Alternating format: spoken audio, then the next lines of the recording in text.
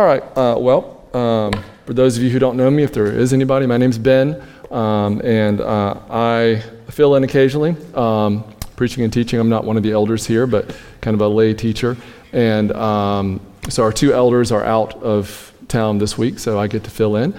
And my mode of operation that I've decided on is to sort of just preach through the Psalms, unless there's something pressing, unless Steve or Chris tell me to preach on something else that they want me to preach on that they don't want to preach on.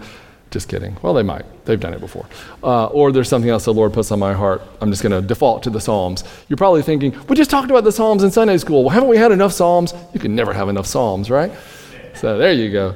So I did some teaching on Psalm 1 and Psalm 2 in the Sunday school setting. And so we're going to look at Psalm 3 and hear from the word this morning, the word of the Lord. So why don't we read the Psalm to start with? Let me open my Bible here too, just to have this. All right, Psalm 3. It has a title called a superscription, and that is a Psalm of David when he fled. Well, actually, I'm just going to read it, and then we'll go through verse by verse. A Psalm of David when he fled from Absalom his son. O Yahweh, how my adversaries have increased. Many are rising up against me. Many are saying of my soul, there is no deliverance for him in God. But you, O Yahweh, are a shield about me, my glory and the one who lifts my head. I was crying to Yahweh with my voice, and he answered me from his holy mountain. I lay down and slept. I awoke, for Yahweh sustains me. I will not be afraid of 10,000s of people who have set themselves against me round about. Arise, O Yahweh. Save me, O my God, for you have smitten all my enemies on the cheek. You have shattered the teeth of the wicked. Salvation belongs to Yahweh. Your blessing be upon your people. Let's pray. Lord, we pray now not because we are supposed to, or it's the time to pray, or something like that, or out of ritual. I pray because I need you. We need you, Lord. This is your word. I didn't write this psalm. Lord, your servant David spoke this psalm, wrote this psalm through the Holy Spirit. And Lord, we ask that same Holy Spirit to give me utterance, to give us all ears to hear the message that you have for us, Lord. What an amazing thought that we read this text that's thousands and thousands of years old, and that by your Holy Spirit you speak to us who know you.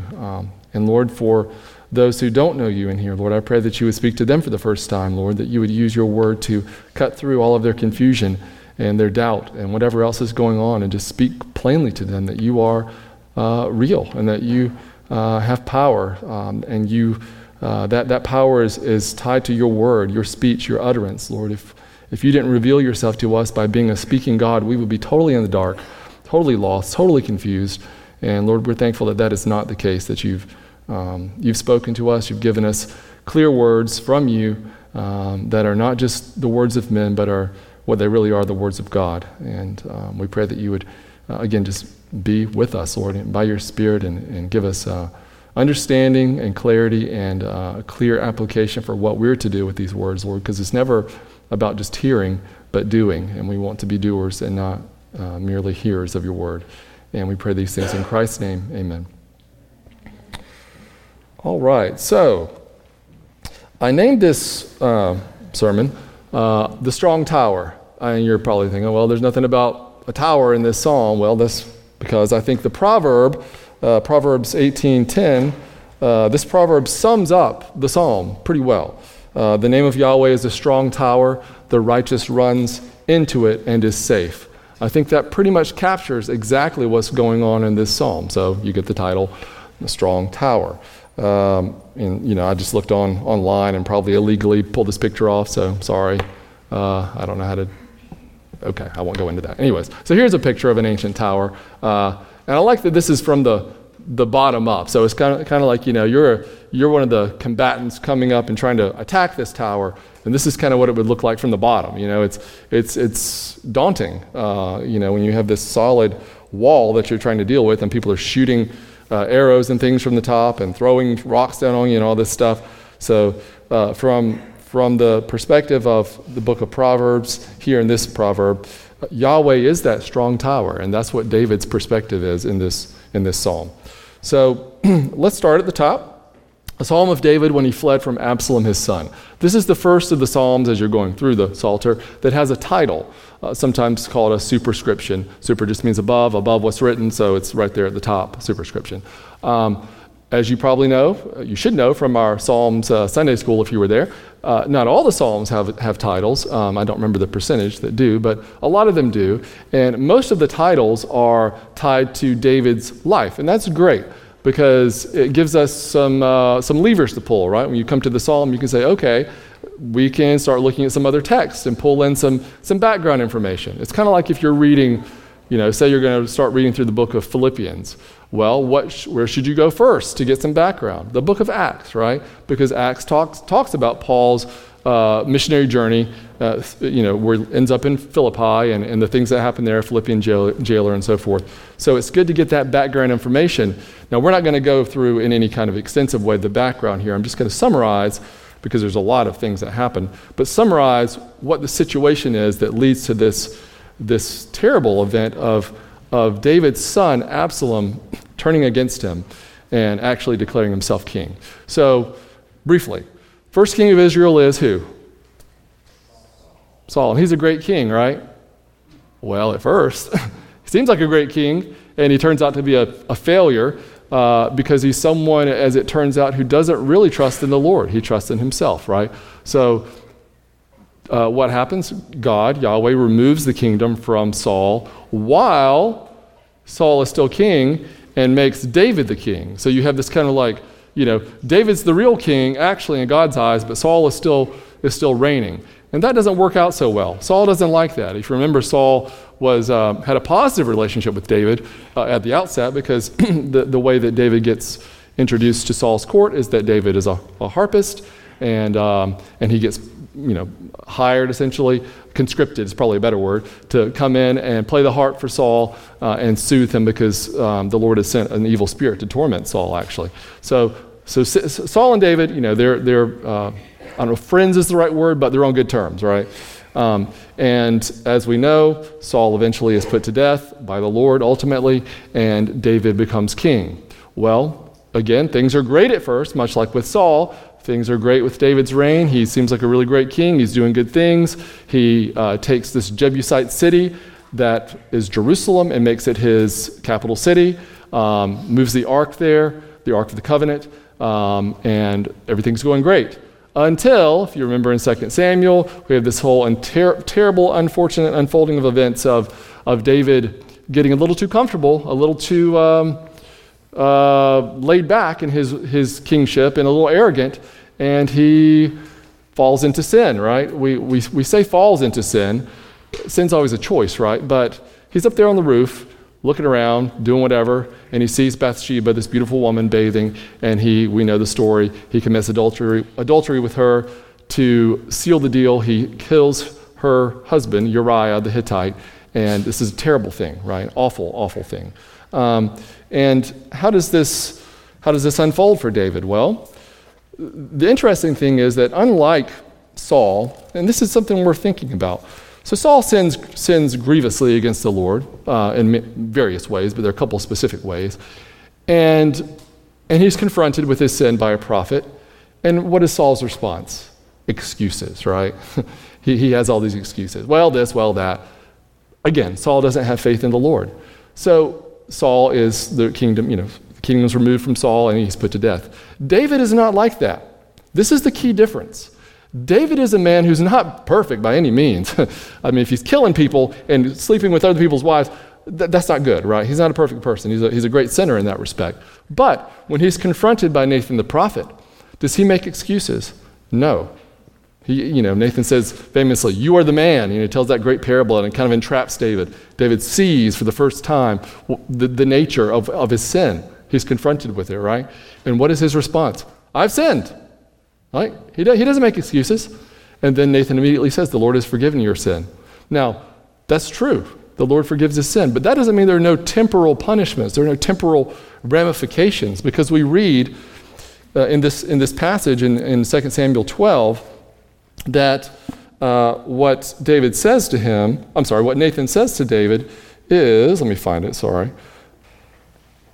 Okay, here we go. Let's start in verse 7. Sorry, 2 Samuel chapter 12, verse 7. Nathan then said to David, "You are the man," in other words, you are the one who's done this great sin.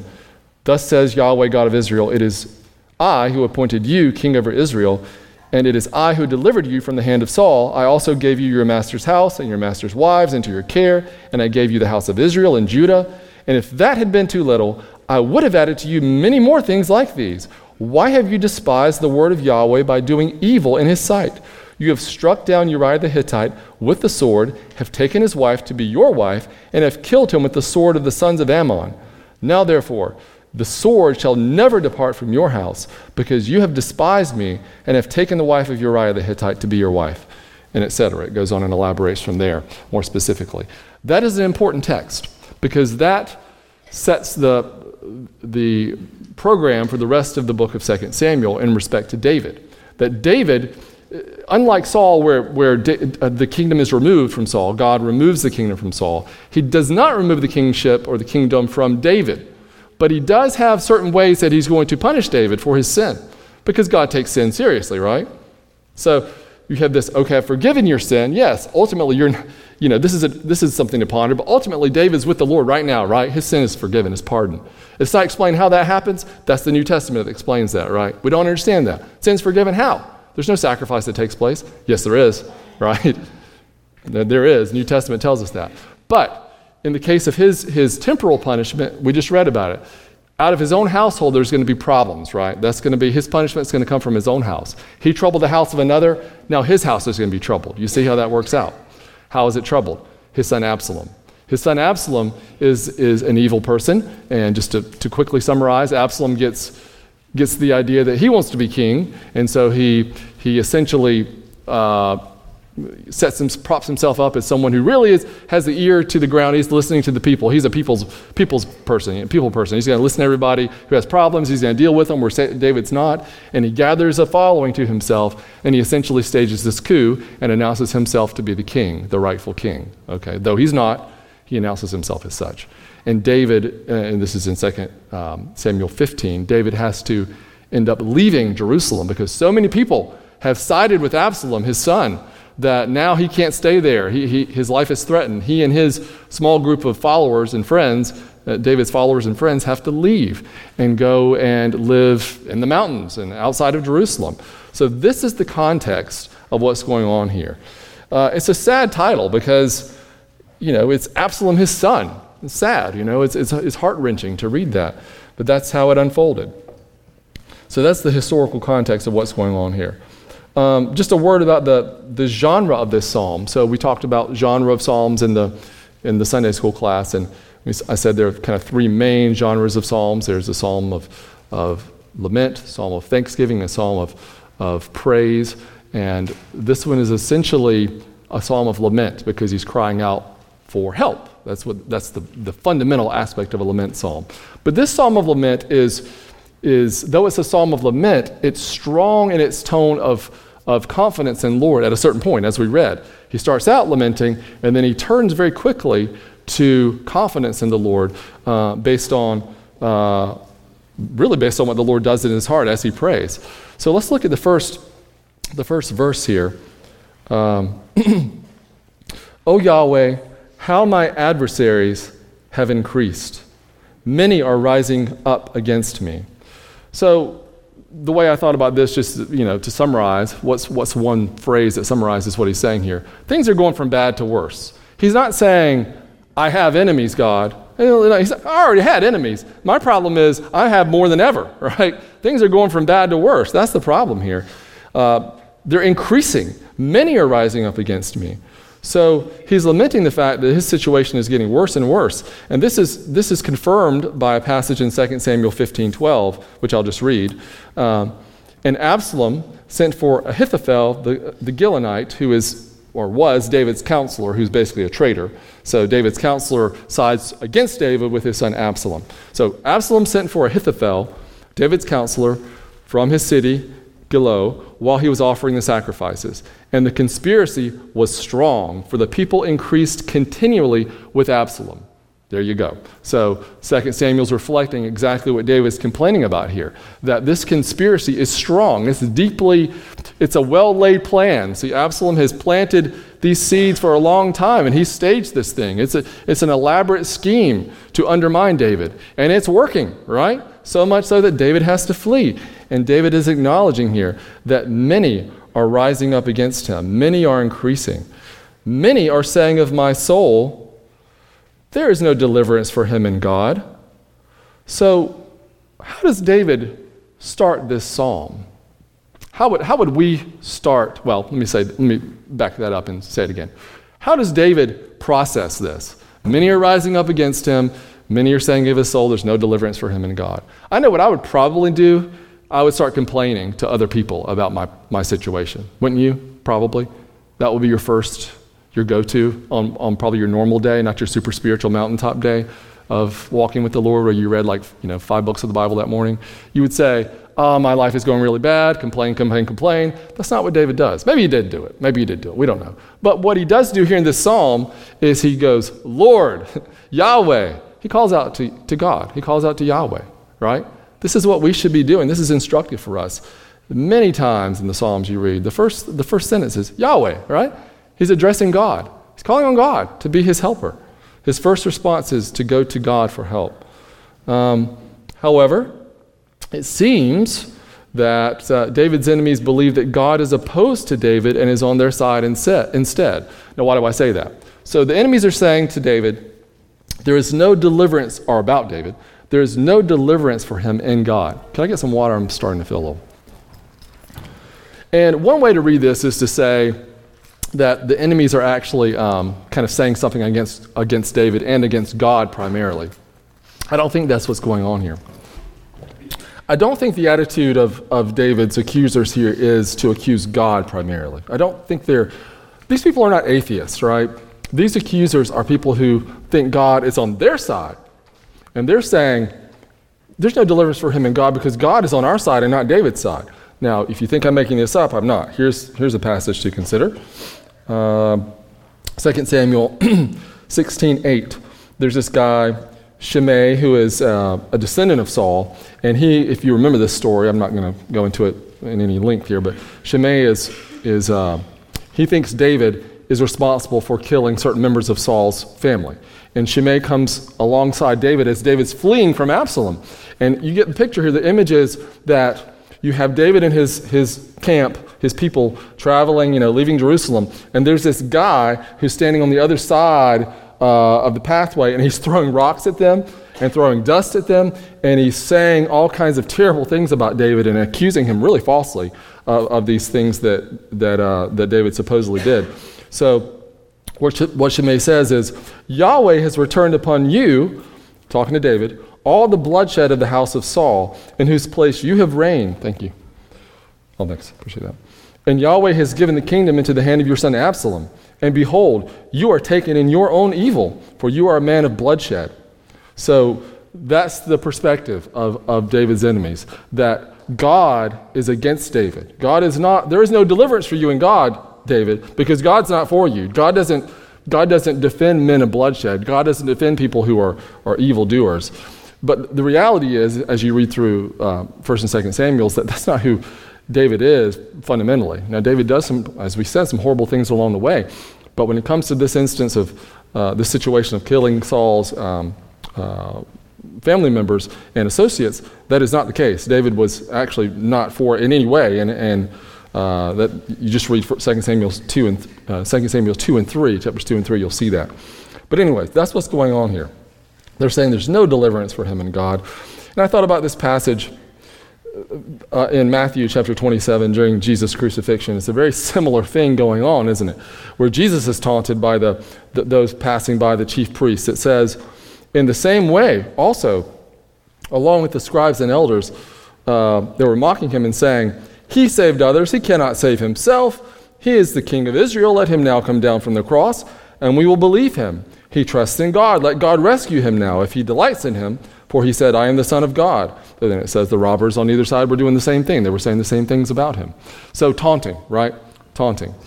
This is what we see in the Psalms, that the Psalms are reflecting in a typological way, an antecedent, a pointing forward way in the life of David, what will ultimately happen in David's ultimate descendant, right, of Christ. That this life of David in some way mirrors and anticipates Jesus himself. And what David goes through, Jesus will go through in a similar but different way, right? There's similarities and differences. But nonetheless, that there are, it says about Christ that he had to go through sufferings with glories to follow, Peter says, right? The sufferings of Christ and the glories to follow.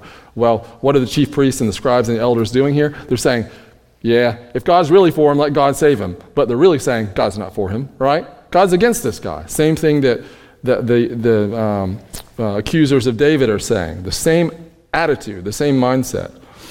But the reality is that that's totally false. God is for David, okay? In this situation. So let's get our heads around it.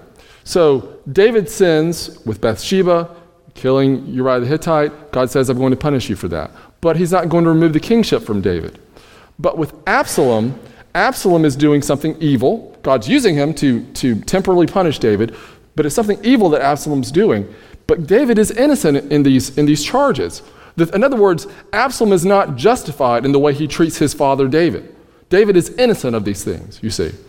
David's not innocent of killing Uriah the Hittite. He's not innocent of adultery with Bathsheba, but he is innocent of anything in respect to Absalom. He actually loves Absalom, his son, very much.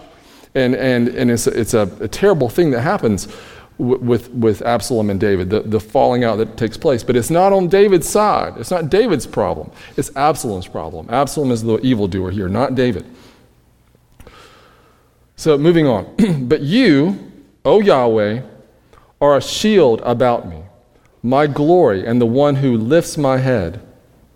A shield about me. So I looked up lots of verses, actually all the verses in the Old Testament, which I'm not going to read right now. Don't be worried.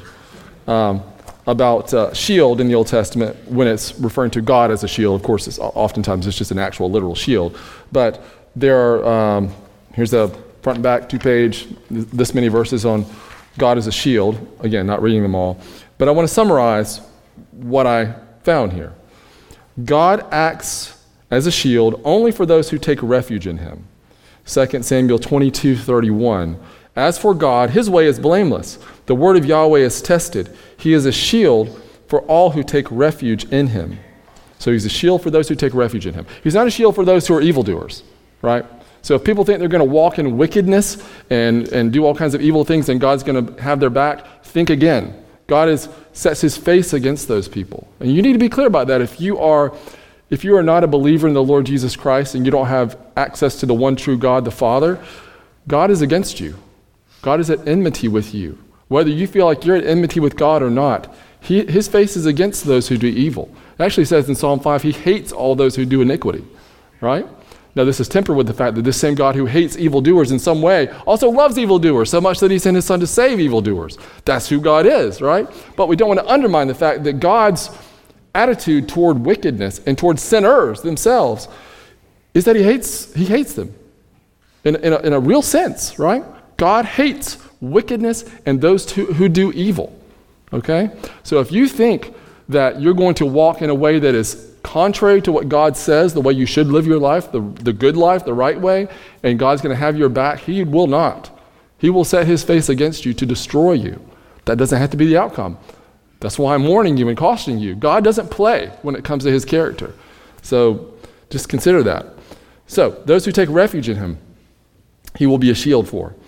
Those who are upright in heart, Psalm 7:10. My shield is with God, David says, who saves the upright in heart. Same attitude or same concept of taking refuge in him. Those who are upright, who walk, as I was just saying, walk in righteousness, who are upright and do the right thing and not crooked.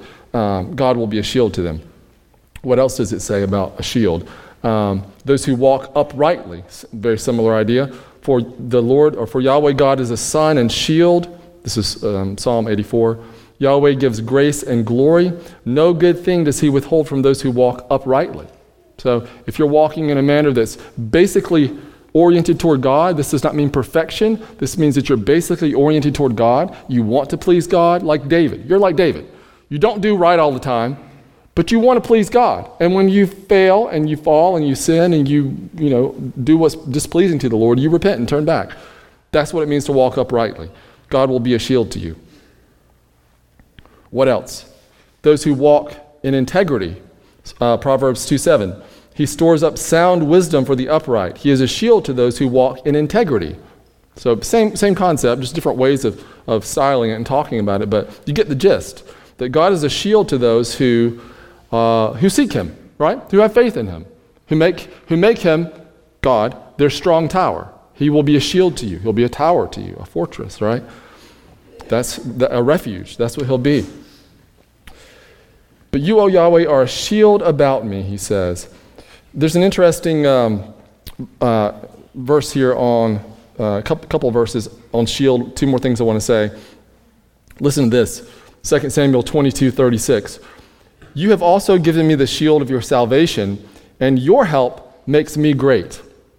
So David says, I'm great. But he's not boasting. He's saying, your help makes me great, right? He recognizes who he is as the king of Israel, that he is great in a real sense, objective sense, right? This is not false humility, nor is it pride. It's seeing things rightly. But he sees it rightly in the sense that the greatness that he has is derived from God's help, you see. So we don't need to have false humility about ourselves either, nor do we need to have pride. We need to see ourselves and judge ourselves rightly, you know? That's how we need to regard ourselves. If God is giving you something, if you're a believer, you have gifts from the Lord, and you're supposed to be functioning in those things, don't have false humility about it. Just say, yes, that's who I am, right? That's a gift from the Lord. I'm a teacher. The Lord has given me this gift. I don't think that I conjured this up. This is something from the Lord. Do I think I'm a great teacher? I don't know. I don't care. The point is, I'm trying to operate in what God has given me by his help, and here I am, right? And that's how we all should function with our gifts. So he is great because of God's help. Secondly, and similarly in Psalm 18, listen to this. You have also given me the shield of your salvation. Same thing he says in the other psalm we just read. And your right hand upholds me, and your gentleness makes me great. Interesting. So God has this gentleness towards David and towards us, right? That it's God's kindness toward us and his patience with us that makes us great. It's amazing. It's like we realize that God, the one who made the heavens and the earth, everything, is gentle and deals with us in a lowly way. He's patient with us and kind toward us. And that makes us great too, right? It makes David great. So, a shield. It's interesting what he says here too. He says, a shield about me. Well, a shield, last time I checked, is just in front of you, right? But he says, your shield all the way around me, 360, right? God guards every way his enemies could come to attack him. God is there. God is blocking his enemies for him. We watch a lot of Blue Bloods. I don't know how many of you watch that show, but they often talk about, I guess in cop terminology, I got your six, And what does that mean? It means I got your back, right? The part you can't see right behind you, here's 12 o'clock, I can see 12. I can't see my six, it's behind me. I've got your six, right? God has not only David's six, he has 1, 2, 3, 4, all the way around. He's a shield about him, right? That's his point here. He has every direction covered. No one's going to sneak in and come from the side, come from the back. He's a shield all the way around. My glory, he says, and the one who lifts my head. This is an interesting statement here, my glory. This is really the only time the two words together, my glory, are used several times throughout the Old Testament. I pulled that up too. I don't have my sheet up here, but this is really the only time it's used in this exact way. And this is what I think it means. So as the rightful king, David could seek his own glory because kings have glory, right? Well, what is glory? Let's start with that, right?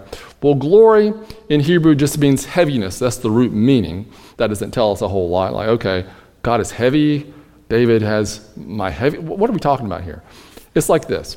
Jurassic Park. Okay. I sure hope everybody's seen Jurassic Park. I don't mean Jurassic World. I mean the first Jurassic Park. I've seen it probably more than any other movie ever. When that movie came out in the 90s, it was a big deal. I used to go over to my friend's house every day. I was like, 11 or something. And every day on his big screen TV, Jurassic Park, every day, coming in, Jurassic Park. So I know some Jurassic Park, okay. All right, so where am I going with this? There's a scene in Jurassic Park, without any spoilers. I know some kids haven't seen it. You're not ready for the dino carnage yet, but you will be one day.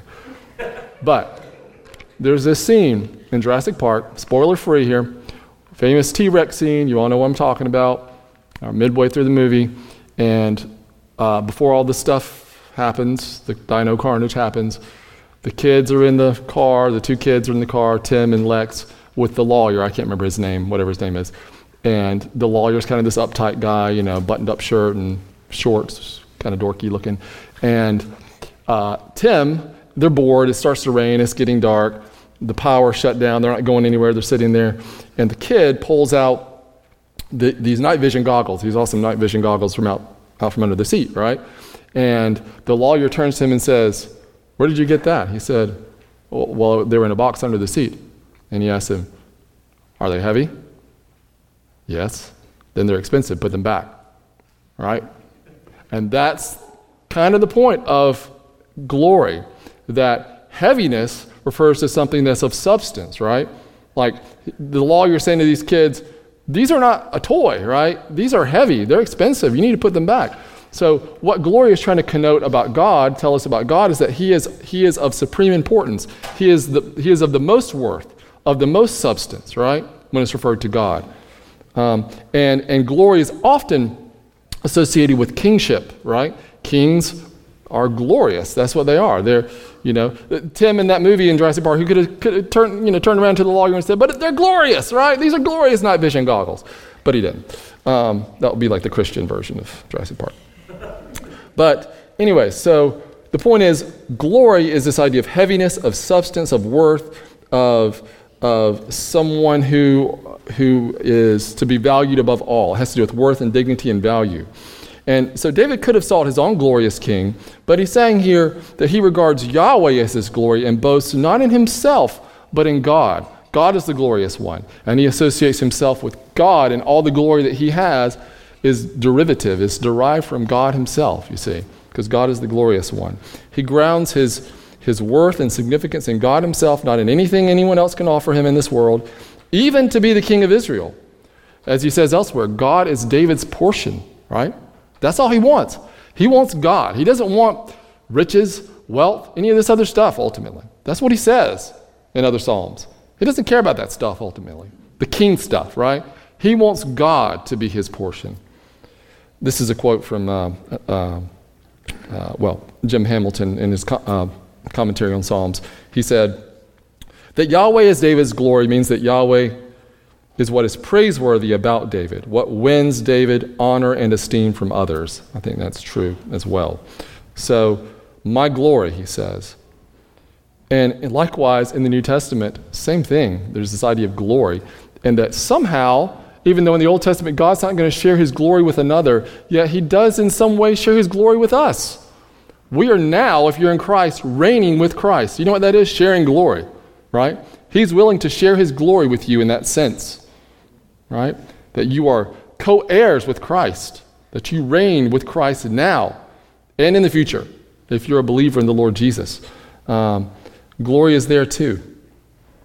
And he says, back to the Psalm, and the one who lifts my head. That's a pretty obvious statement here. He's saying, going from a place of being dejected and downcast, like if you walked in and saw me sitting there and I had my head in my hands, you might be thinking, what's wrong with Ben? And hopefully you come up and ask me, what's going on with you, and I had a really bad night last night, didn't rest very well, I'm kind of depressed, whatever. That's what's going on here. His head is hanging down, right? And David is saying, God is the one who lifts up my head. He gives me a boost, right? Kind of a confidence boost, right? I'm no longer in the pit. Or as the Pilgrim's Progress says, the slough of despond, right? That's a great description. I don't know what a slough is. I guess it's like a murky, mucky pit. But slough of despond. David's not there anymore. God is the one who lifts his head. I was crying to Yahweh with my voice, and he answered me from his holy mountain. So he's crying out to the Lord, and he says, God answered me. Now, we don't know exactly what in what way God answered him, but he says he did. I don't know if God spoke to him or if it's inner peace or whatever. I mean, I'm sure we've all, as believers, had this sensation, or experience where you pray and you're over here, like you're just feeling in the dark, you're feeling down, and you pray and God does something, you don't understand it, and then you're not anymore. And I would say, God answered me, right? Maybe that's what's going on with David. Probably is, I don't know. Maybe it's something more than that. It doesn't tell us. But however that works out, God answers David from his holy mountain. What is this holy mountain? Well, I have another sheet here. It's a lot longer. I'm not going through that whole thing either, but trying to figure out what his holy mountain is referring to. And here it is. So a little bit of geography here. So my kids were surprised to know that Jerusalem is on a mountain, because it's not, when you think of that, you think of like Olympus or something, like it's like way up here, and it's just a hill, Jerusalem's not like way up on it's not like way up on Mount Everest or something. But it's elevated, right? It's a Jebusite stronghold, remember? So in that day, those who had the high ground usually won. So Jerusalem is elevated, it's a mountain, and there are actually a couple of mountains there, and a few mountains around Jerusalem, but one of the mountains was called Mount Zion. It's an actual mountain. That's the name, like Mount Everest, Mount Zion. And Mount Zion is the place where place where the temple was eventually built, of course, and the place where the Ark of the Covenant rests. And in short, it's a place where God made his presence known and concentrated.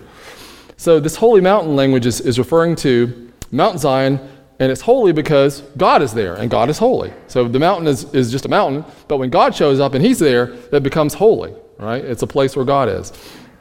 And this is some of the language used about this holy mountain through the Bible. His holy mountain is at Jerusalem in Isaiah 27. It is called Zion in Psalm 2:6. I've installed my king upon Zion, my holy mountain. There's the language, right? And it is just directly called Jerusalem in Isaiah 66. And it's equated with the city of our God in Psalm 48:1. And it's also linked with the temple and prayer in Isaiah 56, and lastly linked to worship of God in Ezekiel 20, verse 40. So what's going on here with this language of holy mountain is that holy mountain is the word is synecdoche. Synecdoche is just a fancy word for when a part represents the whole. And I try to think of a modern, I'm sure there's some obvious thing I'm missing, but a modern example of this, but it's like people used to say, oh, I have some new wheels. And I don't go out, like if Dylan said, I've got some new wheels. Oh, okay, let's go see them. I wouldn't expect to walk out there and see like 4 wheels on the ground, like what am I expecting to see? A car, right? So I would expect to see a car. Well, he's not referring to just wheels. He's using the wheels apart to refer to the entire car. Or someone might say, again, this is a dated thing. I never said this myself, but I've got some new threads. Like, we're not talking about like the individual threads in my clothing. We're talking about clothing, right? Again, those are all like dated examples. You could give me your updated ones later that I couldn't come up with. But that's what's going on with Zion and with Jerusalem. That Zion, though it's one part, it's just one mountain, it's not the whole thing, it comes to represent the entire city of Jerusalem. And eventually it comes to represent the people themselves are referred to as Zion. Or sometimes they're called the daughter of Zion. You read that language in the prophets, that the Israelites were called the daughter of Zion, right? It's personification of Zion is giving birth to the people, right, that are there. And so this mountain, this holy mountain is he's talking about Jerusalem, and David's thinking, this is before the temple was built there, but he's thinking about the Ark of the Covenant being there and about God being there, right? That's the point. God is there. That's where God has concentrated himself. And God has answered me from his holy mountain. He's answered me from Jerusalem. In other words, it's almost like he's saying, God has not abandoned me. He still knows that I'm part of that city of Jerusalem, and Zion is my real home, and I'm the king, I'm the rightful king. God has not abandoned me. Maybe all these other people, including my son Absalom and all his followers, and Ahithophel and all these folks have turned against me, but God is still there. Though I'm not reigning currently as king in Jerusalem, I'm outside the city gates, right? God is still there, because the Ark of the Covenant is still there. Actually, in 2 Samuel, when the people are leaving, they try to take the Ark out, and David says, no, put it back, leave it here. He knows. Why does he do that? That's interesting, because he knows God's going to take it back there, right? He's confident that God will return him to the city. How does he know that? Because he knows God is a promise-keeping God, right? God keeps his word, and that he's the rightful king, and that no matter what happens with Absalom or whoever else, it's not going to be game over for the kingship, because he says, you're always going to have a man on the throne. That's what he tells him in 2 Samuel 7, right? The kingship is not going to end with David. It's just going to go forward with David. So David knows this, and that affects his decisions that he makes about the ark in this case.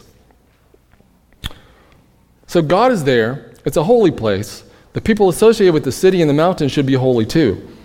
Well, according to, this is not just an Old Testament thing, is it? The New Testament talks about Mount Zion several times. Not that many, but several times. According to Hebrews 12:22, we who are in the new covenant through Christ have already come to Mount Zion. Or as Paul says, our citizenship is in heaven. That means our citizenship is in Zion, the New Jerusalem. Paul says in Galatians, the Jerusalem above is free and she is our mother. What does all this mean? Well, it means we don't have to go to a particular city or temple to worship God. Through the Spirit, we have become the dwelling place for God through the Spirit, right? We become the dwelling place.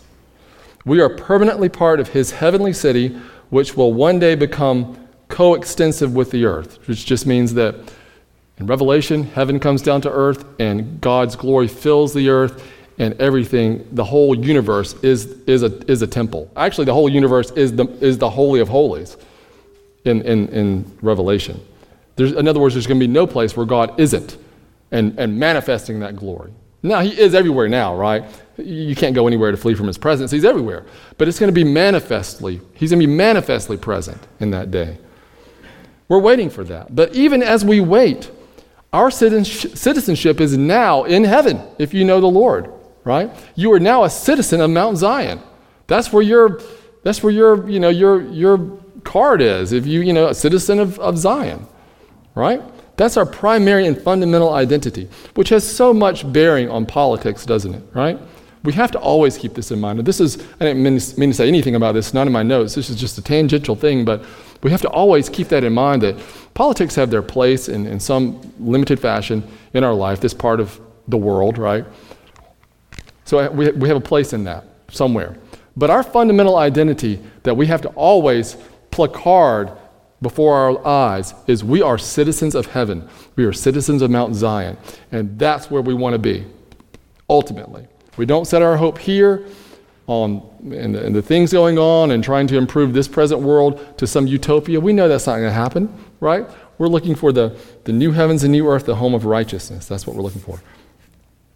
So, we've come to Mount Zion, and that's what he's referring to here, is that he's calling out, and God has answered him from his holy mountain, Mount Zion. He says, I lay down and slept. I awoke, for Yahweh sustains me. It's interesting. So he starts out saying how upset he is. He's calling out for deliverance. He's saying all these people are against me. But now he's able to lay down and sleep, right? That's an amazing thing. He can sleep soundly without fear because Yahweh has answered him and given him this confidence he's protected from harm by God himself. I awoke, for Yahweh sustained me. Not only is he able to rest, but God protects him through the night and wakes him up in the morning. And I couldn't help but think of one of these Psalms of Ascent, one of my favorite Psalms of Ascent, and this is it, Psalm 122. I'm just going to read it. It's 8 verses.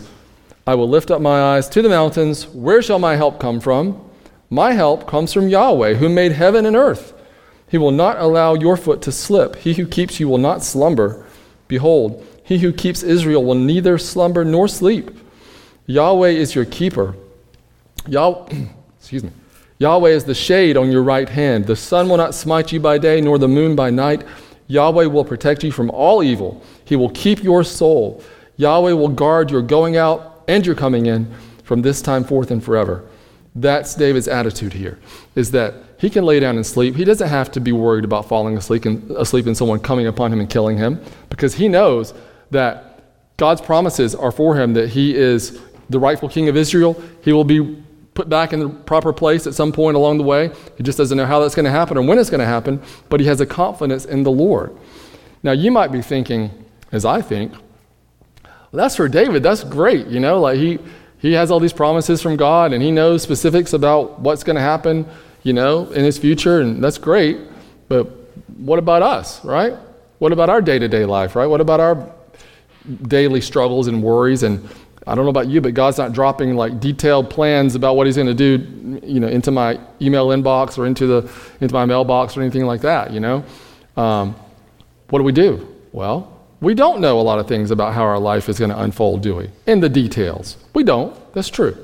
But we do know that God is still the shade at our right hand. We do know that if God is for us, who can be against us, right? There's this ultimate sense of, always in the scriptures, this ultimate sense of God. If God is for you, you can't lose. That doesn't mean you can't die. It doesn't mean you can't be tortured. It doesn't mean people can't take your stuff. It doesn't mean people are not going to betray you. It doesn't mean that people are going to always be nice to you. But it means you can't lose, ultimately. Paul says that we overwhelmingly conquer, right? Overwhelmingly conquer. It's hupernikao, which means you super conquer. That's what it means. Here's conquer, nikaho. You super conquer. It's above conquering. You super conquer in Christ. That's what we are. But our super conquering isn't in ourselves, right? It's in Christ who loved us, is what Paul says. We don't conquer in ourselves. We're not these conquerors. Our conquering that Paul is talking about in Romans 8 is because God is our help, and that Christ is our Lord, and that Christ is our Savior. That's how we conquer. We super conquer. So he says here, I will not be afraid of 10,000s of people who have set themselves against me round about. Interesting. He starts out worrying and fretting over all these people rising up against him. And now he's gotten to the place, because of God's work in his heart, somewhere along the way in this prayer, where now he says, I'm not worried about 10,000 people around me, right?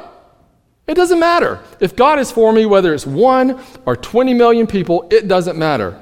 God is going to take care of this, right? What a statement of confidence, right? He's moved from fear and complaint to how many adversaries he has to a statement of such confidence that the number of enemies is irrelevant if God is for him. This sounds like pie in the sky out there in the world, but this is really the way we ought to think about our lives. I'll give you a concrete example, and I'm not citing this because I'm super spiritual, because this is often not the way I process things. But with this new job recently, I've been wanting a new job for a while, and I've been praying about it for years, and Dylan knows, we talked about it a lot. And the first interview I did with Interim was a position for Spartanburg, and I live in Simpsonville, so I wasn't too psyched about that. But I interviewed, and I felt good about it, and even afterward they said the interview went great. They gave the position to somebody else. Now in that moment, I could have been pretty downtrodden, right? Head in my hands, I wasn't. By God's grace, I just thought, you know what? This is God. This is the Lord's will. It's fine. That's really how I felt about it. I don't always feel that way. I'm not trying to style myself as some super spiritual person, but I'm saying that I wish I always was that way, because it's so unburdening to live that way, right? And difficult, but so unburdening to live that way and say, you know what? No matter what happens to me, it's from the Lord. It's fine. It's fine. He's the shade at my right hand. It's fine. Even if 10,000 people come against me, it doesn't matter. That's how we ought to be, brothers and sisters. Not worried about all the things out there that could happen to us, and just putting our focus on the Lord himself as the one who is the conqueror, right? So we super conquer because of his conquering. Finishing up the psalm, he says, Arise, O Yahweh, save me, O my God, for you have smitten all my enemies on the cheek, you have shattered the teeth of the wicked. So even though he has this confidence, he's still not out of the woods yet. He's not saying, oh yeah, I feel great about it now, so problem solved. He says, I feel confident, but I still have the problem. So he continues to call out to the Lord. That's part of faith, right? To continue to call out to the Lord and not just give up. So he calls for God to arise and save him from this situation. Since many are rising up against him, he calls for God to arise and oppose them. It's the same Hebrew word, actually. Many are rising up. Now, God, I want you to arise and oppose them for me. That's what he is asking God to do. And he says, for you have smitten all my enemies on the cheek, you have shattered the teeth of the wicked. So it's interesting the tense, the way he puts it, because it's in the past, right? For you have done these things. But wait a minute, didn't he just say, save me? Like, I'm not saved yet, so why are you saying it like it's already been done? Well, there are two possibilities. One, which I think is less likely, is that he's recounting past deliverances, and that's why he puts it in the past. I think more logically and probably based on other passages and the way this works out is that he's stating it in the past as if it's a done deal. In other words, it's part of the whole confidence motif. He's so confident that God's going to deliver him that he states it in the past, puts it in the past as if it's already a done deal. That's what's going on here. It's in the perfect tense in the Hebrew, and some people call this a perfect of confidence. It's a common construction in the Hebrew, or a common thing that's done in the perfect tense, where it's stated in the past, even though it hasn't actually come to pass, because God is, or the psalmist rather, is so confident in God that he's going to be delivered. I think that's what's going on here. And he calls for God to do some pretty violent stuff, doesn't he? Knock the teeth out of their mouth, essentially. Smack them on the cheek. Knock the teeth out of their mouth, he says, the teeth of the wicked. Now, we talked about this a bit in the Psalms Sunday school, about imprecatory elements in the Psalms, cursing elements, or asking God to do these terrible things oftentimes to people, and how to process them. We can't go through all that. I'll just say a few things about it. Number one, David is asking God to do it, number one. He's not saying, I'm going to go do this. I'm going to go knock the teeth out of their mouth or whatever. He's asking God to do it for him. He's asking God because he can't do it. He's powerless to really deal with this situation. Number two is that he is the rightful king of Israel, and the king is supposed to keep a just society. So this is actually within the purview of him as a king to do these things. It's interesting, you read in Psalm 18, I'm just going to read a few verses here, he puts the two things together. That he asks God to do something like this imprecatory thing, this violent element, or whatever you want to say, but then he puts himself in the role of actually following through with it. Psalm 18, verse 31. For who is God but Yahweh, and who is a rock except our God? The God who girds me with strength and makes my way blameless. He makes my feet like hinds' feet and sets me upon my high places. He trains my hands for battle. Well, that sounds like he's going to be doing some battle, doesn't it? He trains my hands for battle so that my arms can bend a bow of bronze. You have also given me the shield of your salvation, and your right hand upholds me, and your gentleness makes me great. You enlarge my steps under me, and my feet have not slipped. I pursued my enemies and overtook them, and I did not turn back until they were consumed. This is right. This is what David should be doing. They are his personal enemies, but he is not attacking them with a personal vendetta. That's not what's going on here. He's attacking them because, number one, they have set themselves in opposition to Yahweh himself, and number two, because they're opposing the king. Remember Psalm 2, I've set my king upon Zion, my holy mountain. Now, who are these people saying otherwise? Oh, God laughs at them. He holds them in derision, right? Okay, so they're opposing God, and number two, yes, they're opposing David, but again, he's the king, so it's his job to keep justice in the kingdom. All right, so we have to always keep these things in mind when we read these Psalms, that we can't just jump over and say, well, this person said something mean to me, I'm going to go punch him in the head. No, that's not what we do. That's not what the Psalms are prescribing here. We're not in the same context. We have to bear all that in mind. And just to summarize and put a fine point on it as far as imprecations go in the New Testament, I argued in the Sunday school, here's my conclusion, I'm not going to support it right now, but that yes, we love our enemies, yes, we do good to those who persecute us, but there is a category of folks in the New Testament, especially those who are opposing the gospel in active opposition, active wickedness in opposition to the gospel, and there are prayers to oppose them, for God to oppose them. Paul says, may they be accursed, those who are preaching a false gospel in Galatia. May they be accursed. That means may they go to hell if they don't change their teaching and their ways, right? So I'm not going to say any more about that right now because we don't have time or we're out of time. But just let me round it off with this. The last verse here, salvation belongs to Yahweh. Your blessing be upon your people. So the summation here is that God is our strong tower. Salvation belongs to Yahweh, not to us. So what ought we to do? We ought to turn to the Lord, right?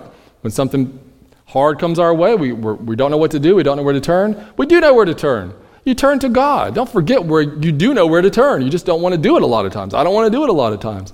We'd rather mope, complain, gripe, grumble. God doesn't like grumbling. Exodus, right? Doesn't like grumbling. He wants us to turn to him in faith.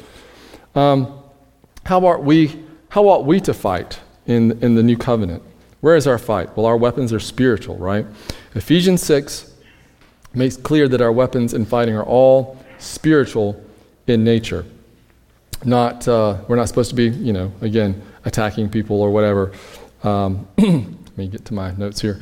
So, the statement of salvation being from the Lord sums up David's entire approach to being put in hard spots. God is the deliverer and the helper. He's the one we must turn to for salvation. How does this apply to us? It applies to salvation from our ultimate enemies of sin and death, right? And the devil, who's our adversary. We have an enemy, the devil, we're told. We are only great by his power, meaning God's power and protection. Faith is what protects us from Satan's flaming arrows. What he says in Ephesians 6, Paul says, flaming arrows. He says it's the shield of faith, which is, for those of you who are grammatically inclined, genitive of apposition probably, meaning the shield which is faith. And he says, depending on your translation, I think the ESV has it pretty good. I don't have the ESV pulled up here, but at all times or something like that, taking up the shield of faith, I think that's the translation. That's at all times we need faith, at all times. Because you know what? Satan's attacking us at all times. Satan doesn't take a day off, does he? He has those flaming arrows coming. It's like Lord of the Rings, Legolas keeps pulling those arrows out. You're like, I don't know where they're coming from, but they're coming out of that quiver. That's what it is with Satan, right? Same thing. We have an enemy. We have our sin.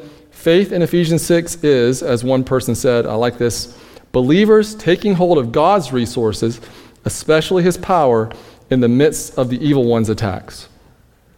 Believers taking hold of God's resources. That's the line I want you to remember. That's what we have to do, right? And that's faith. That's what faith is. Faith, and this is my wording here, faith is the instrument whereby we access God's protective power. Faith is actively turning away from ourselves and our own limitations, our limited resources, and turning to God himself, who is unlimited in resources. And according to 1 Peter 5:9, we resist the devil by being firm in our faith. Again, it's all about faith, right? It's about turning to God and turning to the gospel. That's what it's about. Peter had to learn this lesson the hard way. We just talked about 1 Peter, resisting the devil. Peter knows this. He's tangled with Satan. Jesus tells Peter, Simon, Simon, behold, Satan has demanded permission to sift you like wheat. What a scary thought, right? How would you like to be told that? Satan's come up and he's asked God for permission to attack you. You are going to be sifted like wheat. But I have prayed for you that your faith may not fail. And you, once you have turned again, strengthen your brothers. That's an awesome passage, right?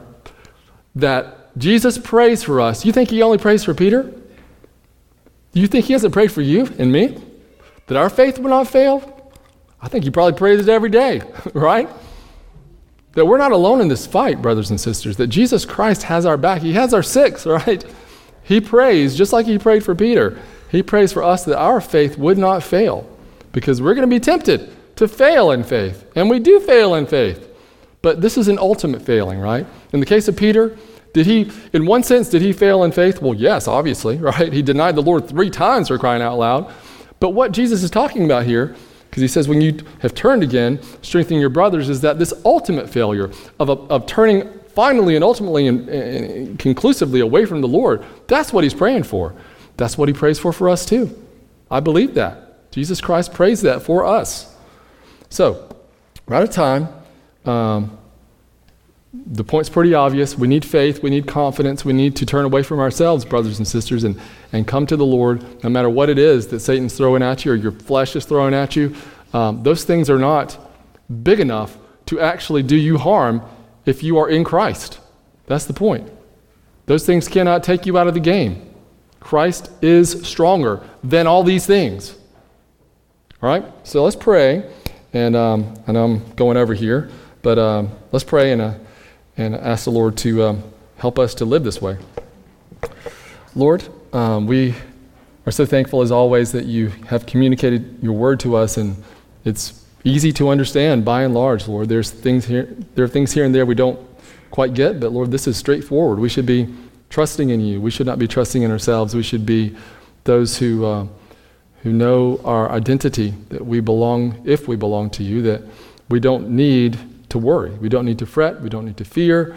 We don't need to complain and grumble. We need to just turn to you and say, Lord, be my strong tower. Help me to know what to do and how to live, and just to have that confidence in you that you're not going to do anything to harm us, Lord. If we belong to you, nothing can ultimately and finally harm us, Lord. Not a hair of our head will be harmed, Lord.